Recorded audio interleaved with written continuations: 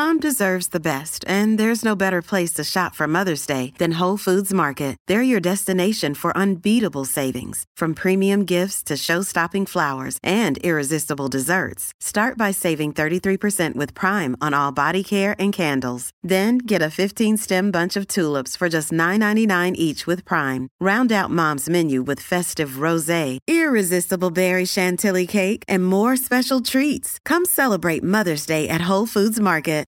You're listening to episode 140 of the Marathon Running Podcast. In this episode, we're going to bring you a very inspirational story.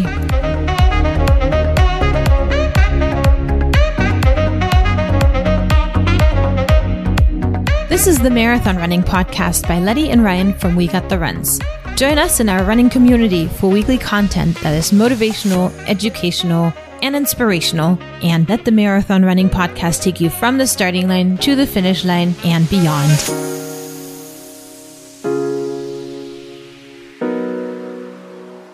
Hey runners, and welcome to episode 140. Hi Letty and runners. Hey Ryan, how's it going? I'm doing well. How about you? Doing very well too. Excited for this episode. We have a very inspirational story with our guest being Maria Bendak. She is a physician that resides in Florida who is also a cancer survivor and started running when she was kind of in the middle of going through all of that. So that's super inspirational. And I'm really happy that she shared all this with us because I know it's a tough topic to talk about, but it's also really, it gives us a lot of hope because who knows when we're going to find ourselves in bad situations. Even people that are lucky to not have any or not have those types of difficulties can put perspective on, less critical difficulties that they have in their life. I agree. I feel like if we put stuff into perspective, I feel like when you come out on the other side, you're probably a lot tougher and your life will never be the same. But it's kind of like you'll hear her say in her interview, there's a new normal. And I'm sure it has a lot less tedious things or, things you'd worry about beforehand. I think those things are easier to get over once you've really experienced something like she did. Yeah, that's kind of what I was getting at, I guess. And it's just like people that have to go through a lot tend to just think of some of the positives in life and dwell on those more instead of the negatives. And that's something everyone could probably take advantage of. Yes. And it's too often, unfortunately, that we hear cancer stories that don't turn out the way hers did. And I feel like we should give her a voice because, there are a lot of stories where there's a really good outturn with it too. And that's what we should listen to just to give us hope, to strengthen us, if you or a loved one is in a situation like that. But that's not the only reason why I asked her to come onto our show. I asked her because she's a very inspirational person and she has done the world major marathons almost twice. She's missing one of her second set of 6 stars, Tokyo. And she also is very into the running community. I went to one of her dinners that she hosted up in Chicago and I met so many runners. I think there was 20 to 30 people just for a dinner. So, it's really cool. So she'll talk about that to us as well. That's neat that she's ran so many of those majors or done them even twice. Yes, a lot of traveling for her. And she actually was at the Honolulu Marathon. I mentioned her in our previous episode as well. She was the person that I went to the marathon with. It's great having gotten to know her, and I want to share that with you listeners. So are you ready for my talk with her? Without further ado, we are now going to play her interview.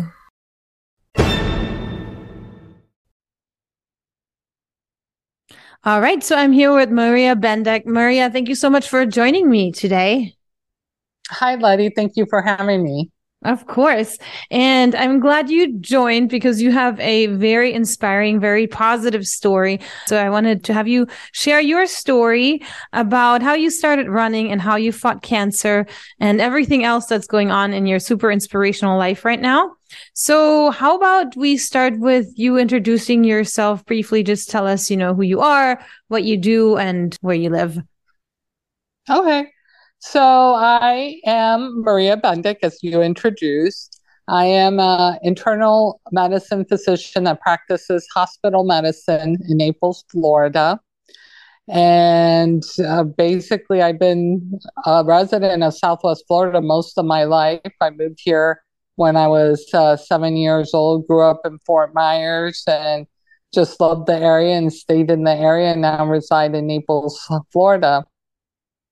Um, in terms of how I got into running, running was just something I always kind of liked to do. It was just like a fun, easy activity that really required, no gym membership or any athletic equipment. You basically just put on some shoes and you go outside and run. And periodically, I would, get into running on and off, through middle school, high school, and then in college. But then I always had the dream of running the New York City Marathon. Just something about that marathon and New York City, and it just seemed very special. So in 2012, I got invited by a charity organization called Reach Granada that helps abandoned and abused children in the Caribbean to run the New York City Marathon for them. And that's when my marathon passion started. I was very excited. I got really into it. But shortly within a month of accepting the invitation is when I found out I had advanced stage thyroid cancer. And that came as a shock. I'm a pretty determined person, and I'm a person that likes to stick to my word. So I basically, when I was told that, the first question was not what's my prognosis, not what my treatment is, but can I still run the New York City Marathon in November? I was fortunate enough to find a team of doctors at the Cleveland Clinic in Ohio that were compassionate and understanding of the mind of a patient. And I think this is, if I ever give advice to anyone going through medical illness or cancer, it would be find a doctor that understands you and gets you. Because as much medicine and treatment that I can give you, the mental state of a patient is the most crucial thing in recovery. And I've had patients that have a positive mindset and a negative mindset. And the ones with the positive mindset over and over and over do much better. And actually, a couple of years ago, I forgot the exact year, there was a study done in one of the medical journals, I believe it was the New England Medicine, that did say where they took two types of patients with the exact expectations in terms of outcomes, and the ones that had either a set of beliefs, had people praying for them, or positive attitudes, did much better than the ones that either had no social support, no system of beliefs, or just support in general. So I am a big proponent of that. So basically, what kept me going through my thyroid cancer treatment was running. So we did have to stop the training, and we did have to modify the training. Obviously, I wasn't going to break a record. The goal was to be able to run 26.2 miles, but it kept me going, and it kept me going on different levels. Number one, I would focus on the kids I'm helping, so that way I couldn't throw myself a pity party, because I was 40 years old, and that's pretty young when you get a terrible diagnosis like that. That really kind of alters a lot of your plans and your future and what you're thinking. But when sometimes you can shift the focus away from yourself and just fixate on something else, that helps. At least it helped me. And then the other insane notion in my head was that if I could make it to the start of the New York City Marathon and run it, I would survive. And I know some people think that's pretty crazy, but again, in my head, if you ever hear the lyrics to Frank Sinatra's New York, New York, it says, if I can make it here, I can make it anywhere. And that kind of was the theme that was instilled in my head. That is a lot. And I want to kind of backtrack a little bit because, wow. So you were 40 years old. You had no idea that you had this thyroid cancer growing in your body, but maybe you can tell us, since you are a medical professional, a little bit about what that means, advanced stage thyroid cancer. Well, this leads into why preventive medicine is very important. I was always very healthy and never thought about getting sick. And unfortunately, sometimes healthcare workers have in their notion that they're immune to disease, and obviously that is not true. So had I had probably routine physicals where they do a neck check, I probably would have caught it a lot earlier. And what happened was it didn't get caught early, so it was just spreading. And by advanced, it's how far it goes into your body. So for me, it had spread into outside the thyroid bed, because usually stage 1 is only in the thyroid. And then depending how far it spreads is how they categorize it. And in my case, it had spread all the way into my neck and lymph nodes. How did you find it? So it's quite funny how I found that. So and this is not a symptom of thyroid cancer. I was feeling really, really tired. And I was like, why am I always tired? And my sister, older sister, and mother have thyroid disease, but they're hypothyroid, just where their thyroid stops producing enough hormone. And sometimes when your thyroid stops producing enough hormone, it enlarges. So I thought, oh, I'm probably just becoming hypothyroid like my sister and mother, and my thyroid's probably going to be big. So I started touching my neck and examining my thyroid, and right away I felt this like hard nodule, and I could tell it did not feel right. It felt like something that should not be there. But again, in my head, I rationalized, oh, I'm a hypochondriac. It's nothing. It's going to go away. And I didn't really think about it. And this is the unfortunate part, which I really don't like saying this. I did actually get regular checkups, but unfortunately, the person that was doing my checkups was a friend. And sometimes this is why it's not good to have your friends as your physicians, because when I would walk into his office, it was more social hour, and he never really ever examined me. We would just go over the routine lab work. So, and I never thought to say, hey, why aren't you examining me? Because of course I thought, hey, I feel great. I'm healthy. I work out, I train. So when that particular day, I was complaining, I don't feel well. I feel tired. He kept saying, no, it's because you're running. It's because you have an intense work schedule. But for whatever reason, he decided to sit me up on the table and examine me that day. And he examined my neck and felt it. And he goes, did you know you had something here? And then I remembered that I had it, because I literally had forgotten. And this was just only like 2-3 weeks different. So it's not like I sat on this for like years. And I said, oh, yeah, I thought I felt something and it was going to go away. He goes, oh, no, it's something. And he goes, we should biopsy it. And then I said, okay. And so we went and we biopsied it, and, it came back cancer.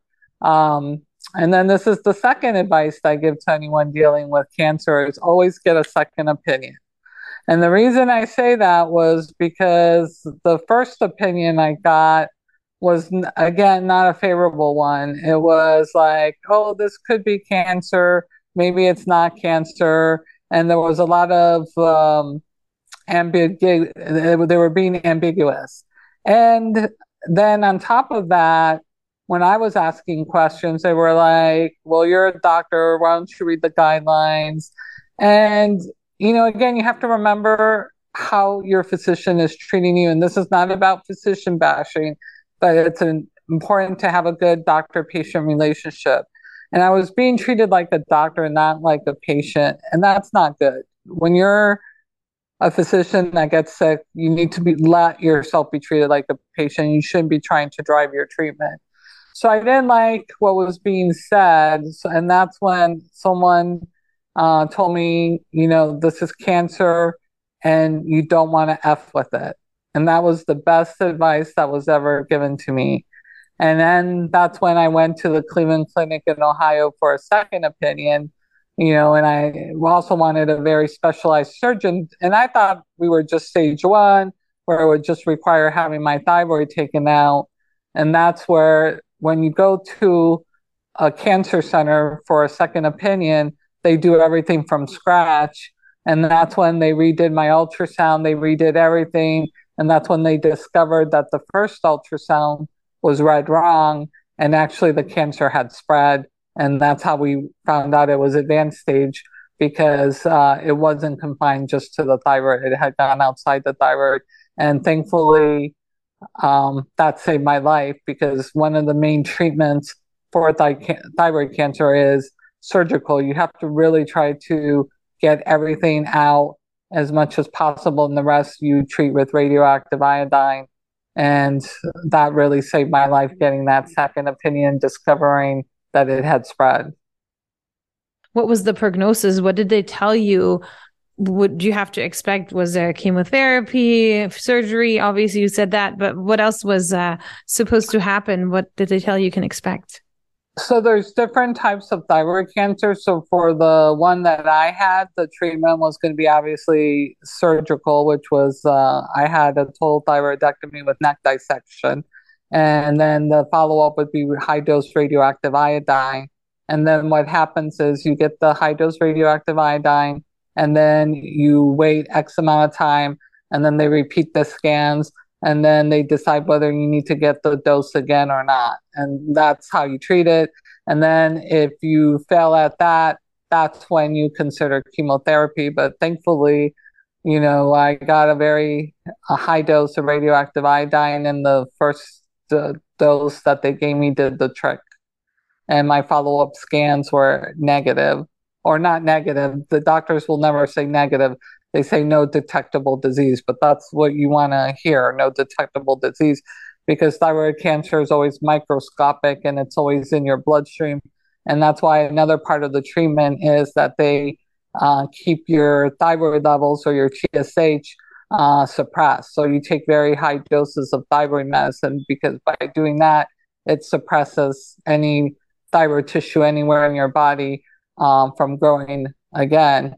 So each year, each year that goes by, your risk goes down, and then by the time you hit your 5-year time frame where there's no detectable disease, then your risk of recurrence keeps decreasing. And this past year, I completed my 10-year anniversary. So right now, my risk of recurrence, I would say, is probably low. But again, we're talking about specific types of cancer, and we're talking about the type of cancer, thyroid cancer I have. This does not apply to all thyroid cancers, and it does not apply to different types of cancers, such as breast or colon.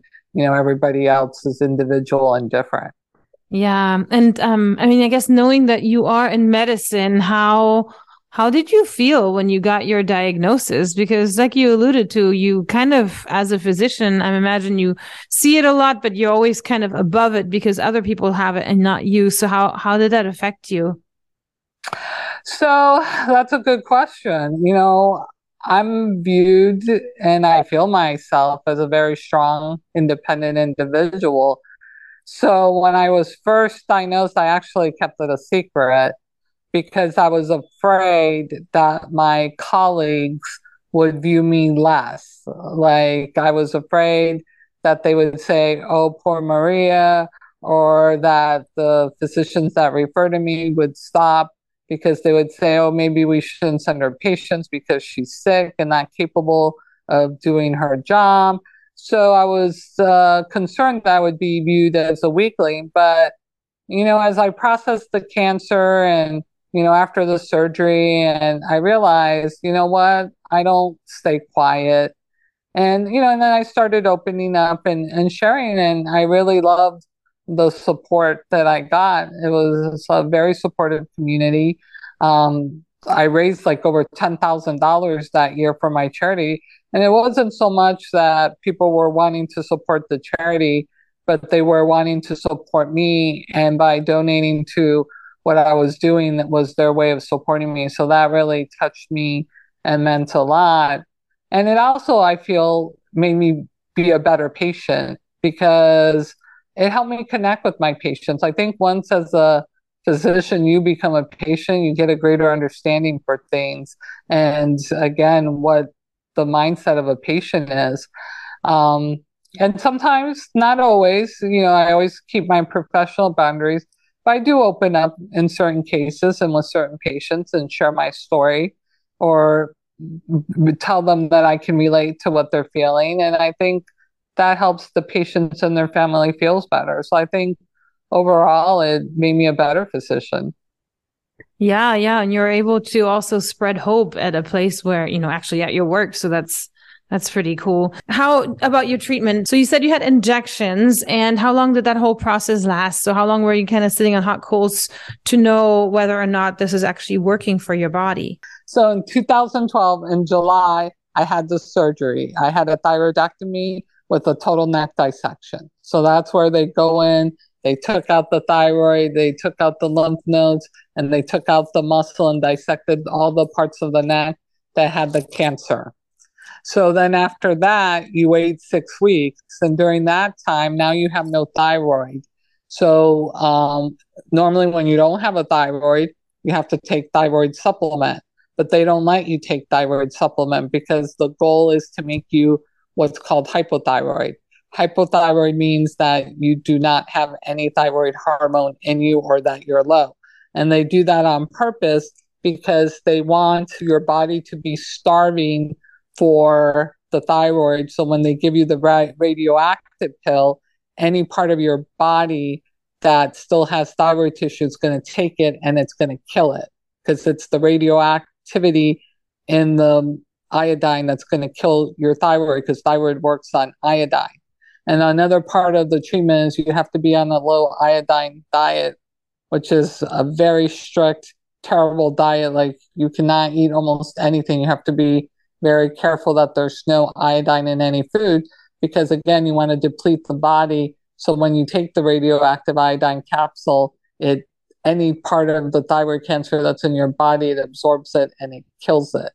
So 6 weeks go by. They let your TSH level go really high, like they want at least 75 or above. Normal thyroid levels are usually between 2 and 4. So when you become hypothyroid, it's like you're extremely exhausted. You become swollen. You develop cold intolerance, all sets of symptoms.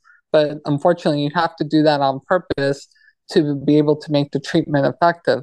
So then you take 6 weeks later went by. I went, back to the hospital in Cleveland. And then that's when you take the capsule. You're in isolation for the 3 days. They're monitoring your radioactive levels. And then when they go down safely, then you're allowed to leave the hospital. But when you leave the hospital, you still have to be in isolation for like 2 weeks because you still have a little bit of radioactive activity left. My legs felt like lead. You're still swollen. Your hormones are imbalanced.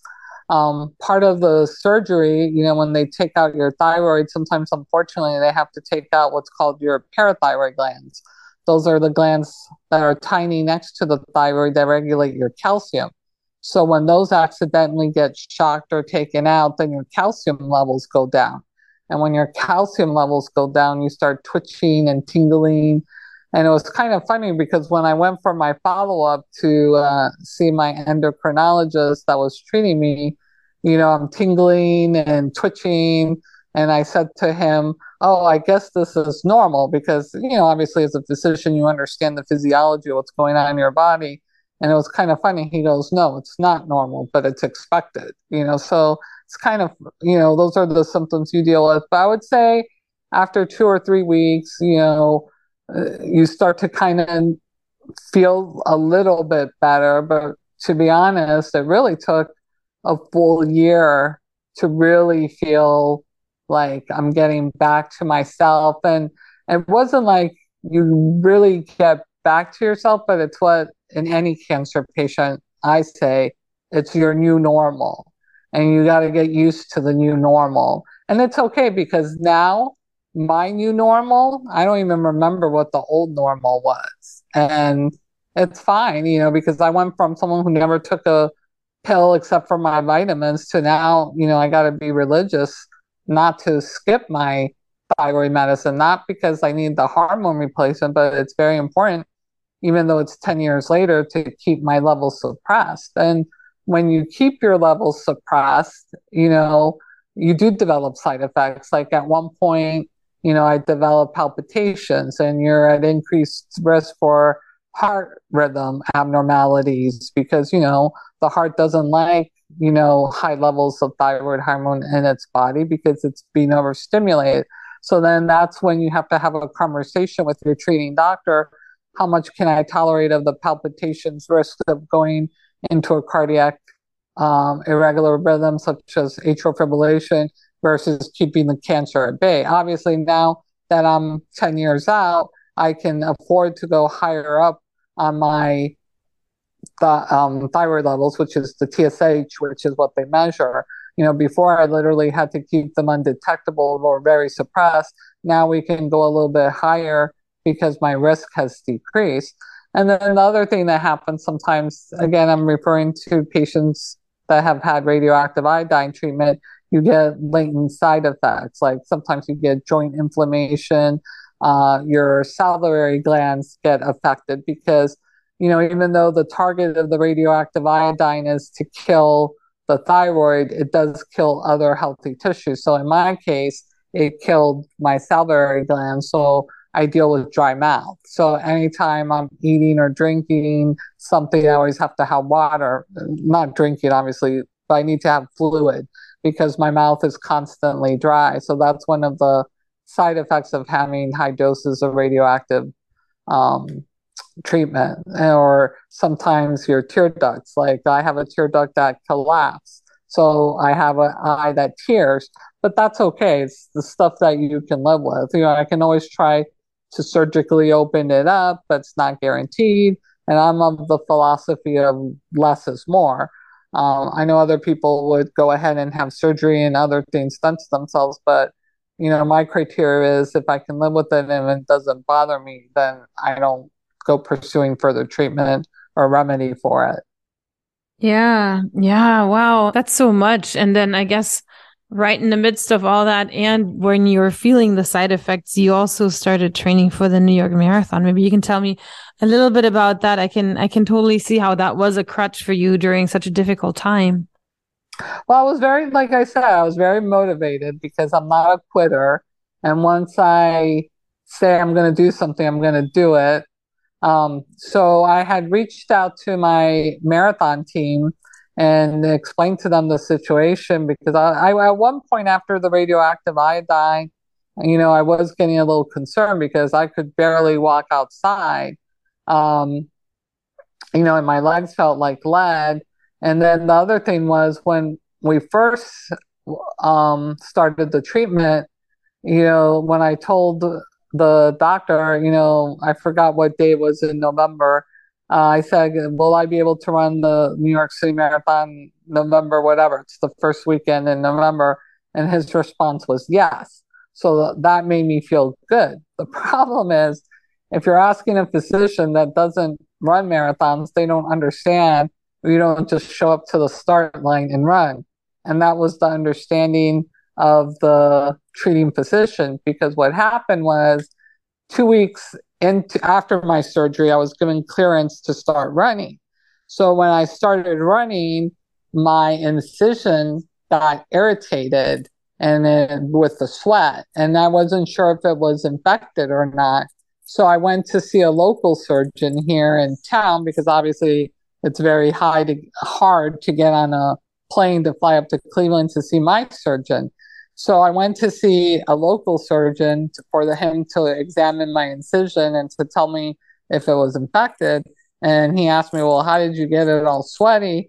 And I told him, well, I was running outside. And his response is, are you nuts? He goes, what are you doing running outside when you're being treated for thyroid cancer and you're being made clinically hypothyroid? You're going to pass out and die.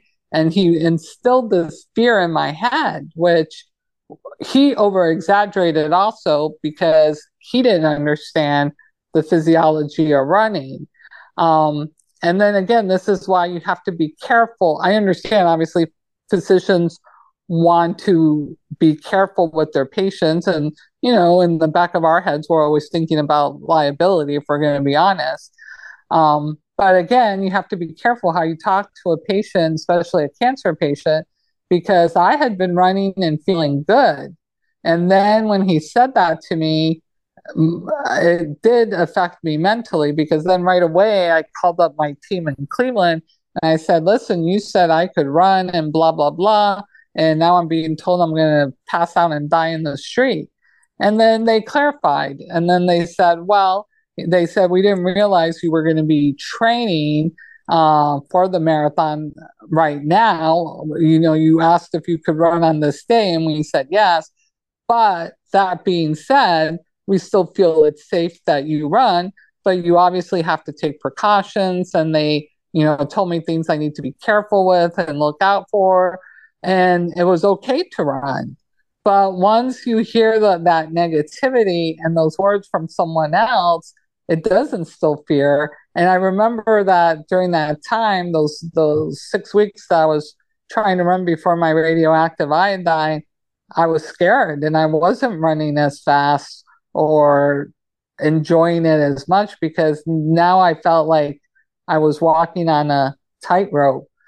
So that was one part of it. And then the second part of it was when I did start getting discouraged, I reached out to my marathon team, and the person that they used or would recommend for training, who was, quote, a coach, I'll not use his name because I'll never say anything negative about someone, but I do not think he was a very nice or good person, because his response was, you've never run a marathon, and now you're going to try to run a marathon and go through cancer treatment. And again, he thought I was crazy. And again, that's very discouraging to hear things, especially if you're a motivated, determined individual.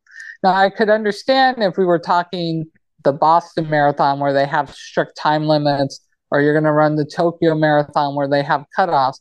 But something like, I don't know how familiar people are with the New York City Marathon, it goes on all day. I mean, they're there till midnight letting people cross the finish line. So it's not like you have X amount of time. So luckily at that time, I found some friends that I had that actually referred me to the Team and Training Coaches, which is another charity. And I talked to one of the Team and Training Coaches, and he was very nice, and he was practical and said, yes, it can be done, but we're going to modify things, and this is how we're going to do it.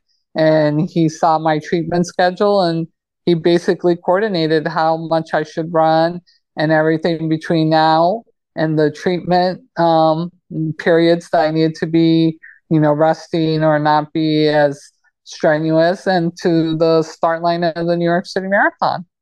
So for 2012, the marathon got canceled because of Hurricane Sandy. So all this work and everything, I show up to New York City, and then, I pick up my bib, they snap a picture of me with my bib, and then shortly after, like literally within, I would say 10 minutes, they said the New York City Marathon is canceled because New York is still recovering for Hurricane Sandy. But oh my gosh. So this is, I cried, but obviously I also cried for the people that were affected by a hurricane. Obviously, you and me living in Southwest Florida, dealing with what happened with Ian and Katrina and other hurricanes that have flown through here, we understand. But there's always a silver lining in everything. So what happened was, all the runners, because unfortunately they waited until runners were up in New York City to cancel it. What happened is we decided to organize what's called Run Anyway. And so we organized all the runners up in New York City, and we collected canned goods and things for the hurricane victims. And we ran 5 loops in Central Park, which was actually the original New York City Marathon course. So we did that. So I did run my 26.2 miles. I got cheered on by my friends and my support crew that was there. And New York Roadrunners nicely sent me the 2012 New York City Marathon medal. And that, of all the medals and of all the races, has the most special sentiment in my heart. Wow. So you had all that happen in 2012. You ended up running a marathon that was a real marathon distance-wise, but and I guess the original course. And then fast forward now, you're actually one of the few people who have accomplished the 6 world major marathons almost twice. Your last race is Tokyo, which is happening this year, 2023. Yes. So tell us a little bit about your journey. So how did that cancer diagnosis and first marathon catapult you into becoming the runner that you are right now? So what happened was New York City Marathon, obviously, we did it in Central Park, but, it's even though I ran the distance and everything, it wasn't the official marathon. So I wanted to run the official marathon. So I got deferred for the following year, which would be 2013. But unfortunately, in 2013, I was injured and obviously in no shape to run. So at that point, I thought, okay, well, my running days are over. I guess that's it. But in the meantime, I have one of my very good friends. He got inspired, and apparently I was inspiring people who had watched me do the 2012 New York City Marathon. So they got into running, and I didn't realize that you could actually inspire people, because I always refer to myself as what I call the accidental runner. I just fell into it. It wasn't like I was really trying or trying to inspire or do anything for anyone. I just was doing my thing. So my friend Mario's his name. He comes up with these crazy ideas, and he goes to me, he goes, Maria, he's like, why don't we run the Paris Marathon? So now we're into 2015. And I'm like, are you nuts? And he goes, I'm injured in this and feeling sorry for myself. And he's like, you're not injured. You're fine. You can do it. So we went to Paris, and that's when I ran my first marathon. But something special happened in Paris, and we're talking 2015. I had a lot of doubt, like, can I do it? It was my first official marathon. And there's a difference between unofficially doing 5 loops in Central Park and really being at the start line with other runners that have actually prepared or are in great shape.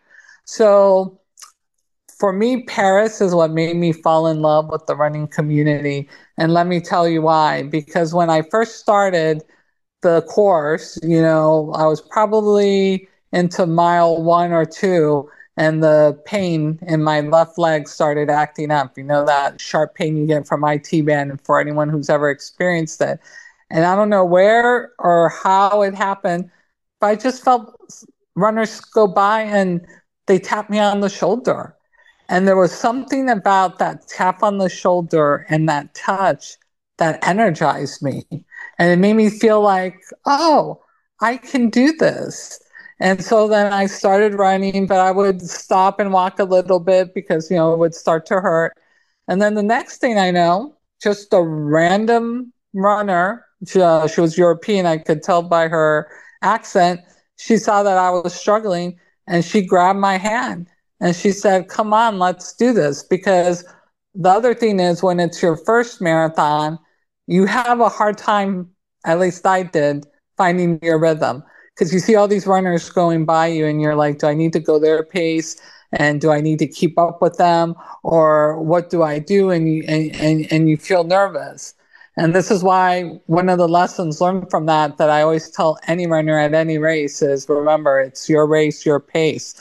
Don't worry about what the others are doing around you. Focus on yourself. But this runner grabbed my hand and she started running, holding my hand. I could tell she was a fast runner, but she had stopped, slowed down to hold my hand. And then she helped me find my pace. And then I realized I don't want to hold this runner behind, and I appreciated what she did for me.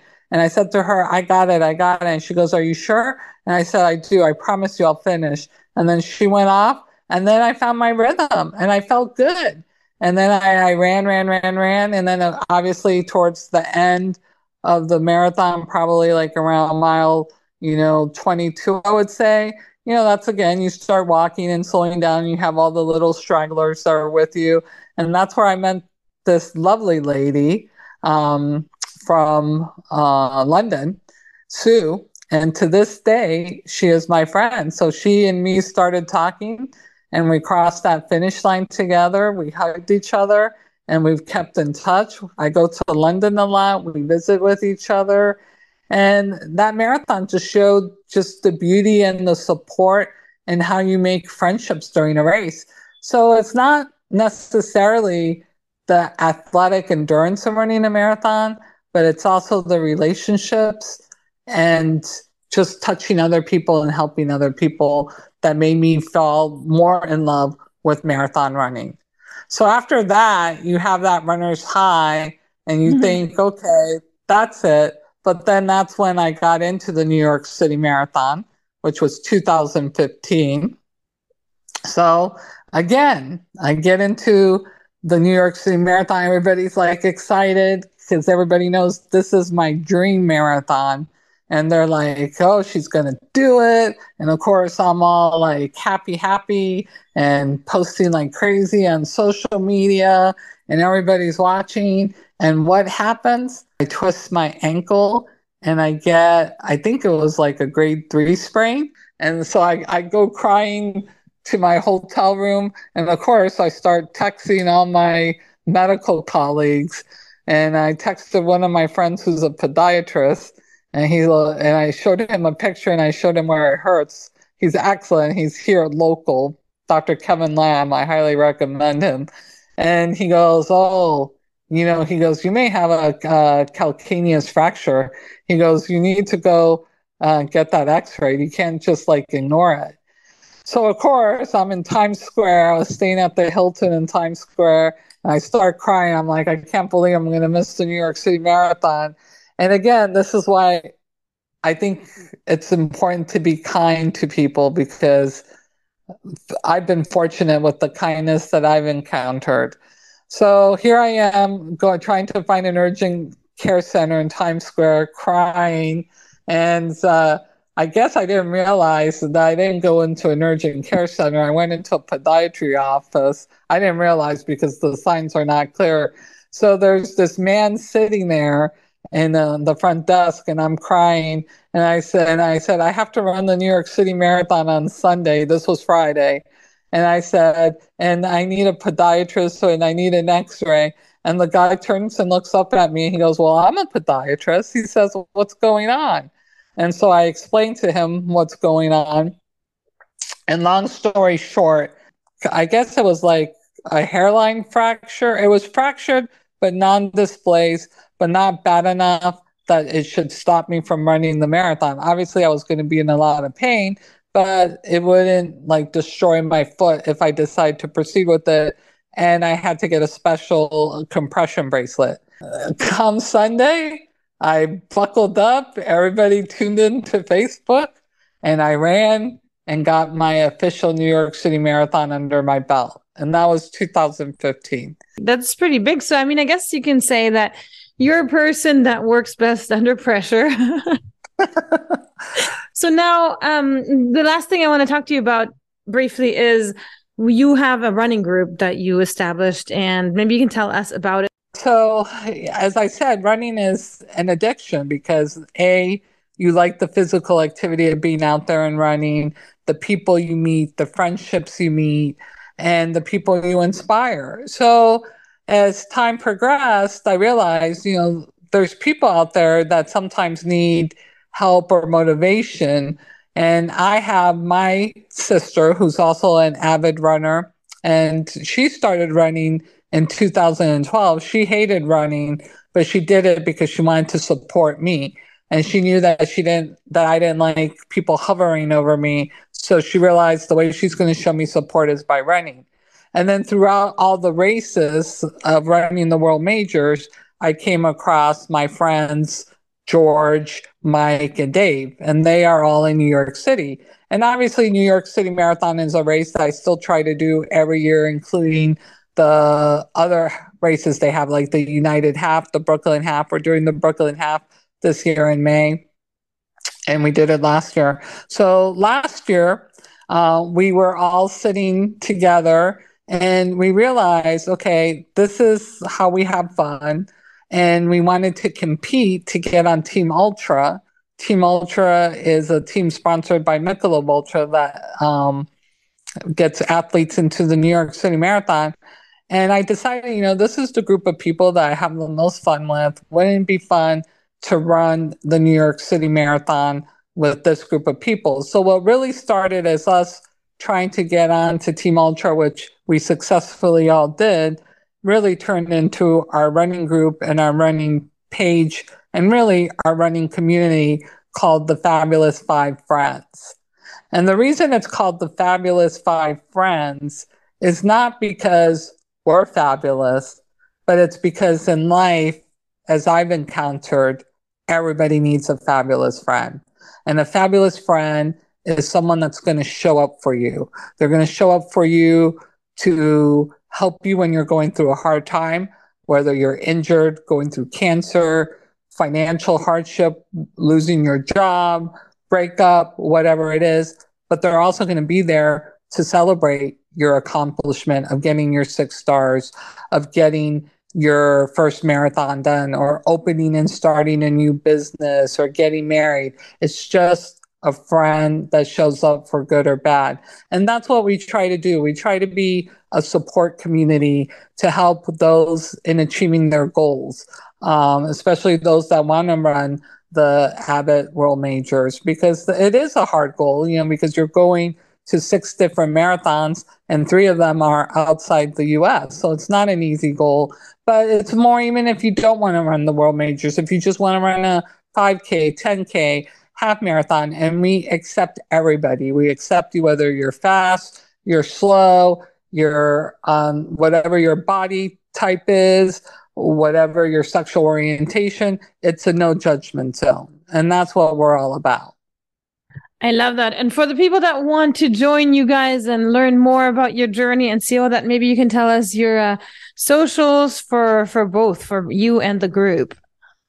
So for the group, it's just basically Fabulous Five Friends. So it's fabulous_5_friends. And my own personal page, which does a little bit of mind, body, soul, because I also am a guest columnist for the USA Today Network. Mine is Running with the Butterflies, running_with_the_butterflies.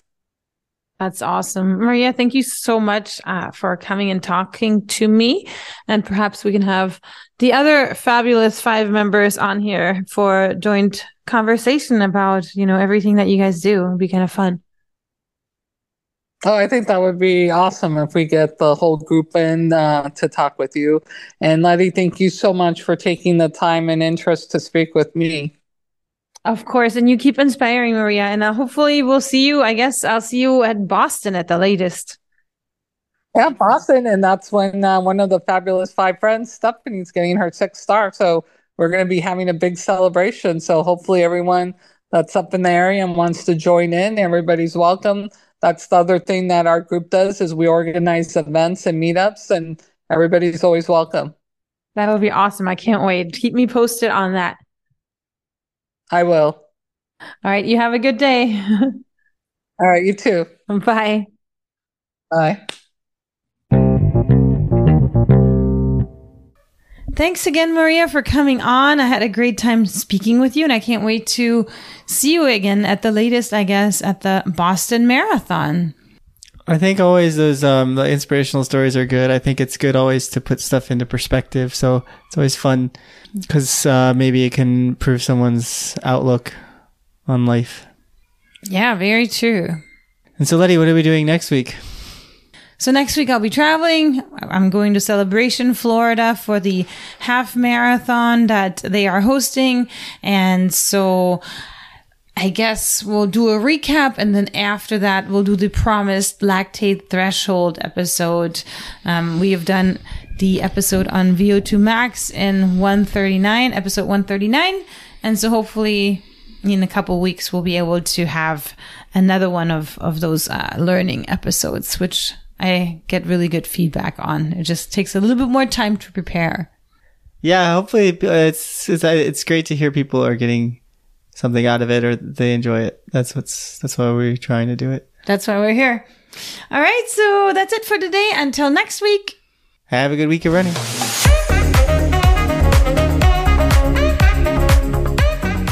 Thanks for tuning in. For more information, head to www.runningpodcast.us. And as always, have a great week of running.